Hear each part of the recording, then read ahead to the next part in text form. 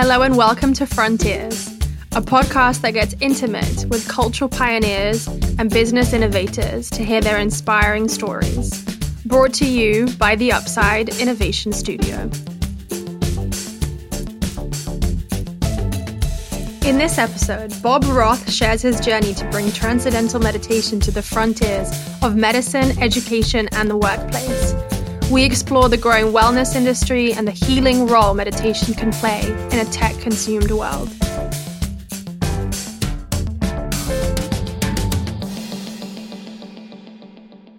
My name is Bob Roth, and I'm the CEO of the David Lynch Foundation, and I've been teaching transcendental meditation for almost 50 years.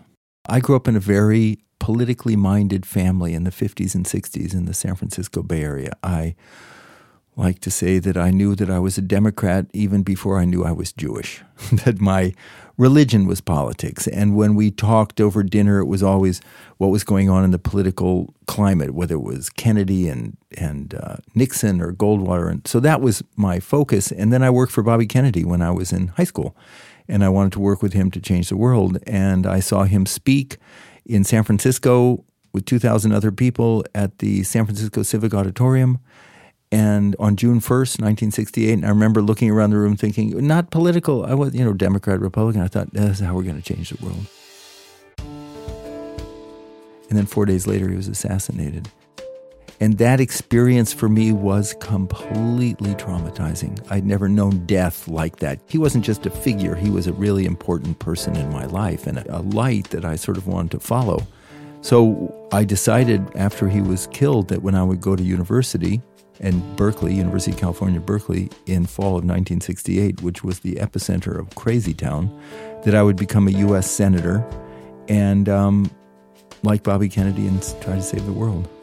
So my background was in politics, but my background was wanting to change the world. And then it took me about a month at Berkeley to realize that politics was never going to heal the soul of the nation.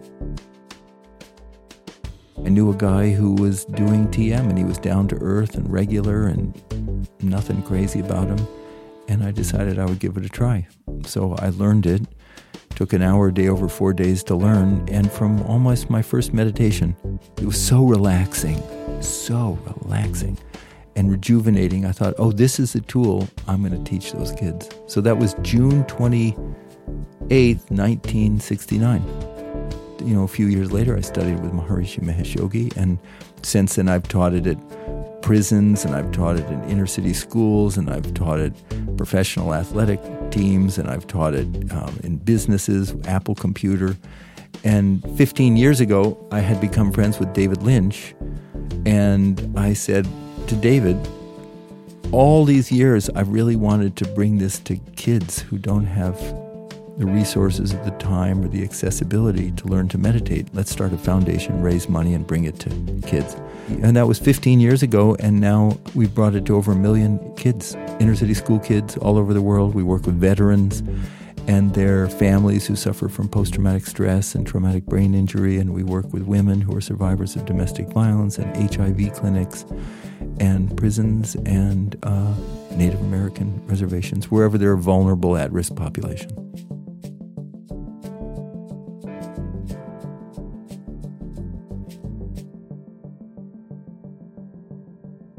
David Lynch has a great story. He learned to meditate back in 1973. He and I have become good friends, and we've traveled all over the world. And he's an extraordinary human being as well as just a brilliant creative mind. And he had learned to meditate in 1973. He tells the story that he had everything going for him. He had money to do his first film. He had a film studio, homemade film studio, but in Beverly Hills. He had everything, and yet he wasn't happy. There was something hollow inside, even though he had all the outer. And he was trying to figure out why. And he had always heard this statement that, as he tells the story, you're always told true happiness lies within. But he said it's kind of a cruel statement because they don't tell you where the within is, and they don't tell you how to get there. And then he'd heard meditation might be something that would do that. And he didn't know what meditation to use. And his story he tells is he got a phone call one morning from his sister, and there was something different in her voice. dramatically different than when he talked to her a few days before. And he said, "What's going on?" And she said, "Well, I learned transcendental meditation." He said just hearing her voice was enough for him to decide that he wanted to learn. 2005, I said to him, I got bold. I said, "David, I'd like to start a foundation. I want to raise money so we can bring this to kids for free." And he said, "Fine." And I said, "I want to put it in your name." And he said, "Fine." I don't think he thought the thing was going to take off. And the next thing you knew, we had a foundation, a 501c3 legal status, and we started. And now we're in 35 countries, and we're partnering in the United States with VA hospitals and military bases and public schools and private schools and across the board businesses. So that's how it took off.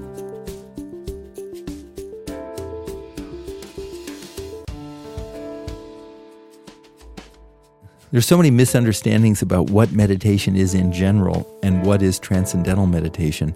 I'd like to take a moment, and I use an analogy of an ocean, where you're on a little boat and you're in the middle of the Atlantic Ocean or whatever, and all of a sudden you get these giant 30, 40, 50-foot high waves, big waves, and you're in the little boat, and you could look up and you think, "Oh my God, the whole ocean is in upheaval." But if you did a cross-section of the ocean out there, you'd realize, well, there's 30, 40, 50-foot high waves, but the ocean in reality is over a mile deep. And while the nature of the ocean may be turbulent on the surface, the nature of the ocean at its depth is pretty darn silent. So we use that as an analogy for the mind. The surface of our mind is the active thinking mind. Some people call it the monkey mind. I like to call it the gotta do this and I gotta do that, all the gottas. And it's a natural human desire to say, "I'd like to have some inner calm, some inner clarity, some inner equanimity, some inner power," and the operative word is inner. And the question is there such a thing as an inner, and how do you get there?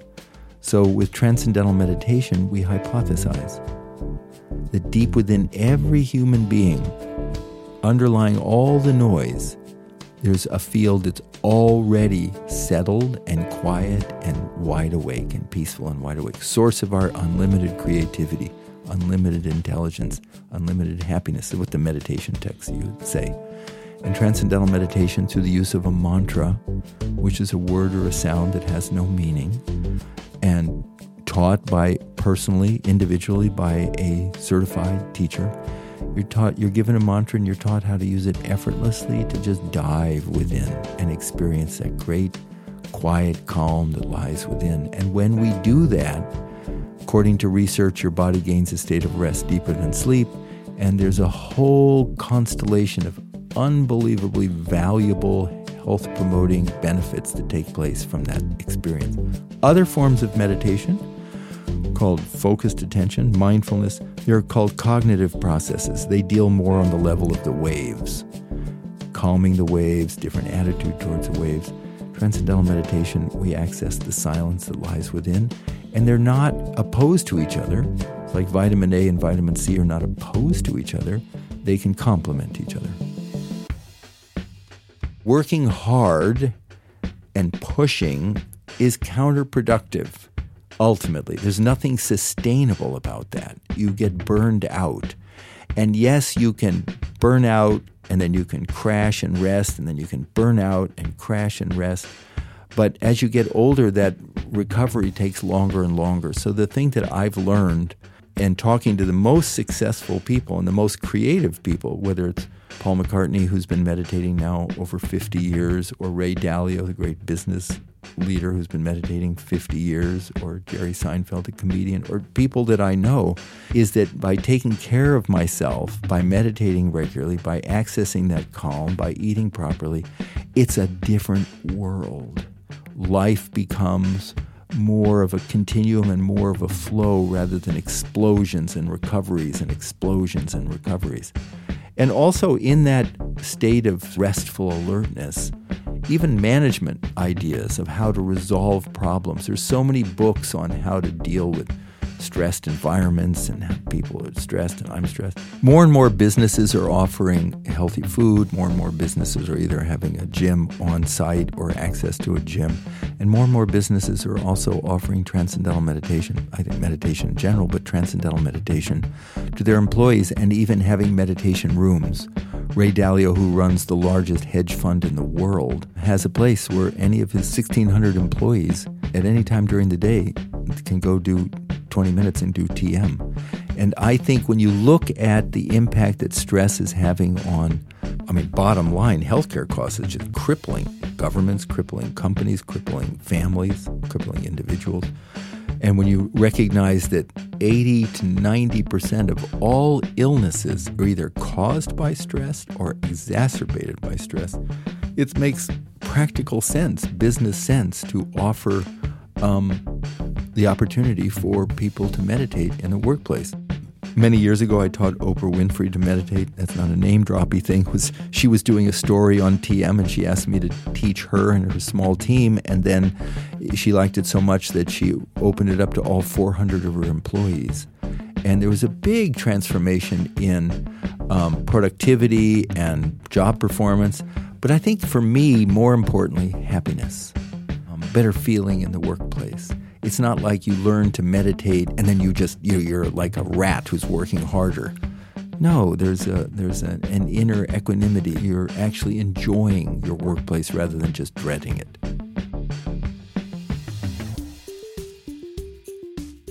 I think skepticism and I think cynicism about meditation or transcendental meditation is very healthy. There's so much garbage out there in the name of meditation or mindfulness these days. It's become a fad. It's become a trend. There's mindfulness shampoos. There's mindfulness teas. It's just, if there was a meaning to it, it's sort of gone. And I myself am a very skeptical person. I love science. I love data. I love facts. I don't particularly go with just woo-woo stuff. I like big ideas. I'm not a cynic in the sense of if I was a cynic, I'd never get out of bed. But I'm very skeptical about things. And I think it's healthy, and I think we live in a scientific age. And if a person is skeptical and genuine, then they look at the data. They look at when it comes to transcendental meditation, 400 studies published in top peer-reviewed journals. Research funded by the National Institutes of Health, research funded by the U.S. Department of Defense, conducted at Harvard Medical School and UCLA Medical School and Stanford, published in the American Medical Association journals. So the wonderful thing about transcendental meditation for me, because I am quite skeptical, is there's no religion associated with it. There's no philosophy. There's no change in lifestyle. You can be any religion or no religion. Again, gravity doesn't depend upon religion. You can be an atheist and turn on a light switch, and you can be a devout religious person, turn on a light switch, and the light goes on. So when we talk about TM, we're talking about that kind of a technique. So they used to think when it came to creativity that there were two hemispheres to the brain. If you're a creative person, your right hemisphere was seen to be you're the creative type, you're spatial, you're intuitive, you're holistic. And the left hemisphere of the brain is you're the number cruncher, you're the scientist, you're the analyst. And they're sort of seen to be exclusive and you're one or the other. Well, it turns out that's not true anymore. It turns out creativity is not found in a hemisphere of the brain, in a region of the brain. Creativity is actually the product of the functioning of networks and connections within the brain. So the understanding now is that there are three main networks or connections within the brain that fuel creativity, or are the base of creativity. One is called the attention network. And the attention network is in the front of the brain, and that's the part of the brain that can focus, concentrate, sustain task-positive work, which you need in the creative process. You can't just have a spacey idea. You have to be able to focus, sometimes for long periods of time. The second network, it's interesting. So the focus network, that's when your brain is working really hard, and after you've been working really hard for many hours, you feel tired, physically tired, even though you haven't done anything physically. But your brain has burned up a lot of energy. It's hard. So then your brain is resting. And so then the scientists wanted to know, well, what happens when your brain rests, when you're not working, when your brain isn't functioning? What does your brain default to? And it was a sort of a diminishing to, well, what's your brain default to? It's working, it's productive, and now it's just spacing out. The most creative people in the world have both functioning simultaneously. The ability to innovate and the ability to focus. And that's what transcendental meditation does.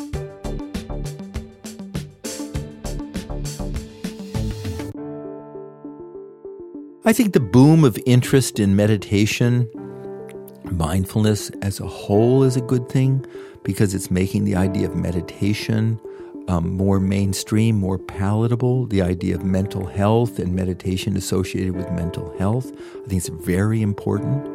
The idea that all of your problems, stress problems, are not going to be addressed by just running a mile or jogging 10 miles or lifting weights or eating food. That's addressing stress from the neck down, health from the neck down. And this brain is a 3-pound organ, and we want to access health from there too. So that overarching picture of meditation, positive. But it's pretty crazy now. I mean, they're just sort of everybody just throwing stuff against spaghetti against the wall and see what sticks. And there's billion-dollar evaluations for apps for which there is no real proof that they do anything substantive. There's no evidence of something over time.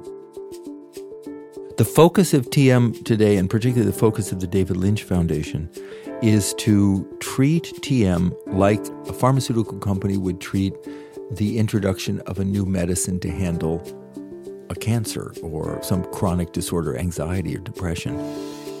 And what a pharmaceutical company does is they put it through 3 levels of testing. They have a phase 1 trial with 60 people, and then they have a phase 2 trial with 200 people, and then if that works and is positive, then they do a phase 3 trial with 200 people in different locations. And then, if they get the results, then the insurance companies will reimburse, and then the government will reimburse, put it into the healthcare system. So that's what we're doing, is raising the funds to do those kind of third-party rigorous studies that will make clear that forget the verbiage, forget the marketing, forget the fad and the trend. Look at the hard data. And if it's significant enough and dramatic enough and really helps people with no bad side effects, then all the other stuff's going to fall away.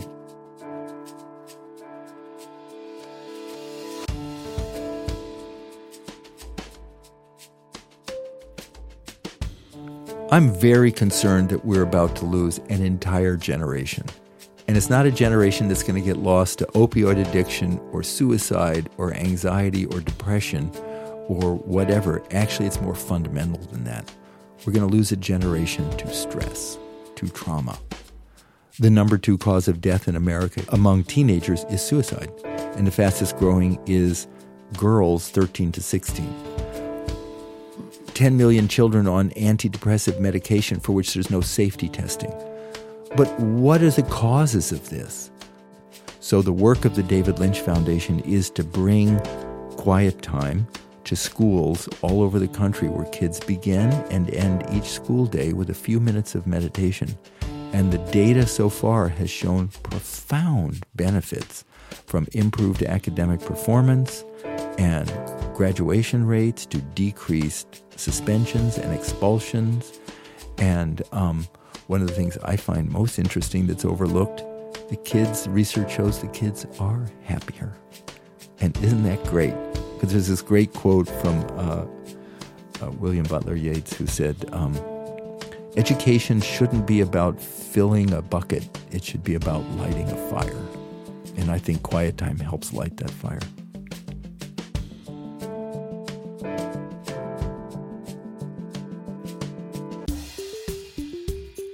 The whole role of technology in the world today and the role of TM with technology. We're doing a quiet time program in a school, and the principal came to me and he said, you know, the 15 minutes that those kids are sitting with their eyes closed meditating twice a day is the only time they have quiet in their life, because they go to sleep listening to music, and they wake up and they're playing games, and everything's noise. And it's actually stunting cognitive growth. It's impairing brain functioning. And he said that just adding that 2 times 15 minutes twice a day where you have all this noise and all this excitation, all this frenzy, and then 15 minutes you just sit and you close your eyes and just effortlessly access, in that ocean analogy, the choppy waves on the surface and that silence within. Incredibly healing, and it's like rebooting the system of your brain.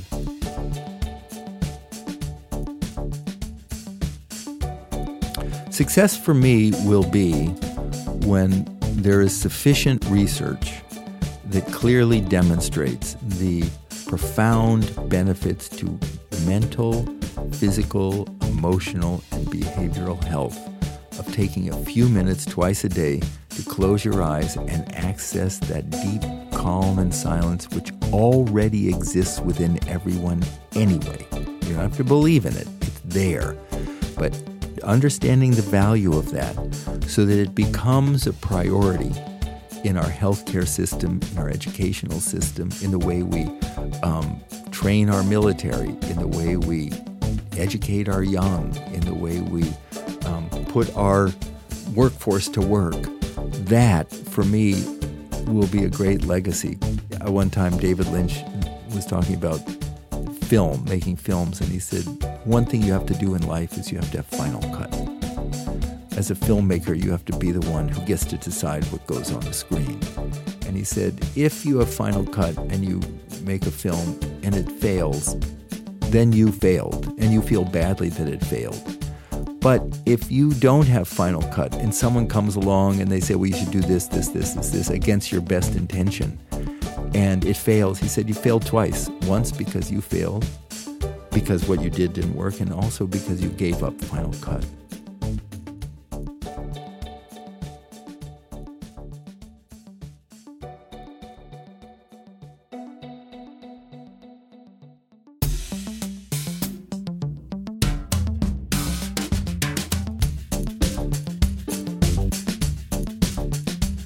Hello, this is Bob Roth. You're listening to Frontiers, a podcast by The Upside. The Upside is an innovation studio that partners with the world's leading brands, helping them navigate frontiers at the intersection of culture, commerce, and creativity. Find out more at theupside.net. And if you liked the episode, why not subscribe or tell a friend?